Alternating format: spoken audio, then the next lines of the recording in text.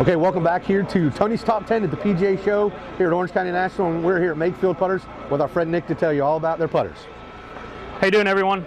Makefield's here at their second PGA Show to debut 3 new pieces of equipment. Last year we brought our flagship model, the VS.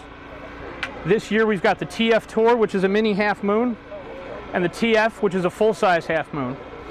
Both of these have the same weighting system that the original model has.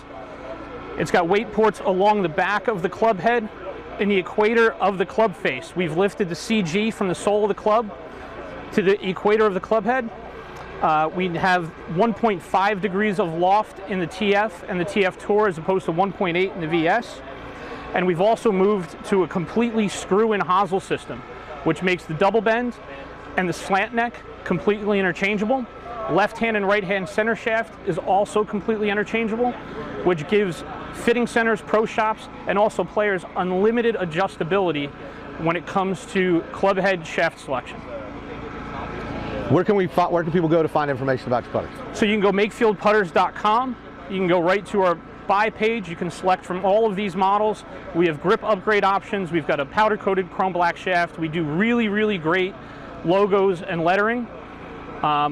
And you could also find us on social media at Makefield Putters.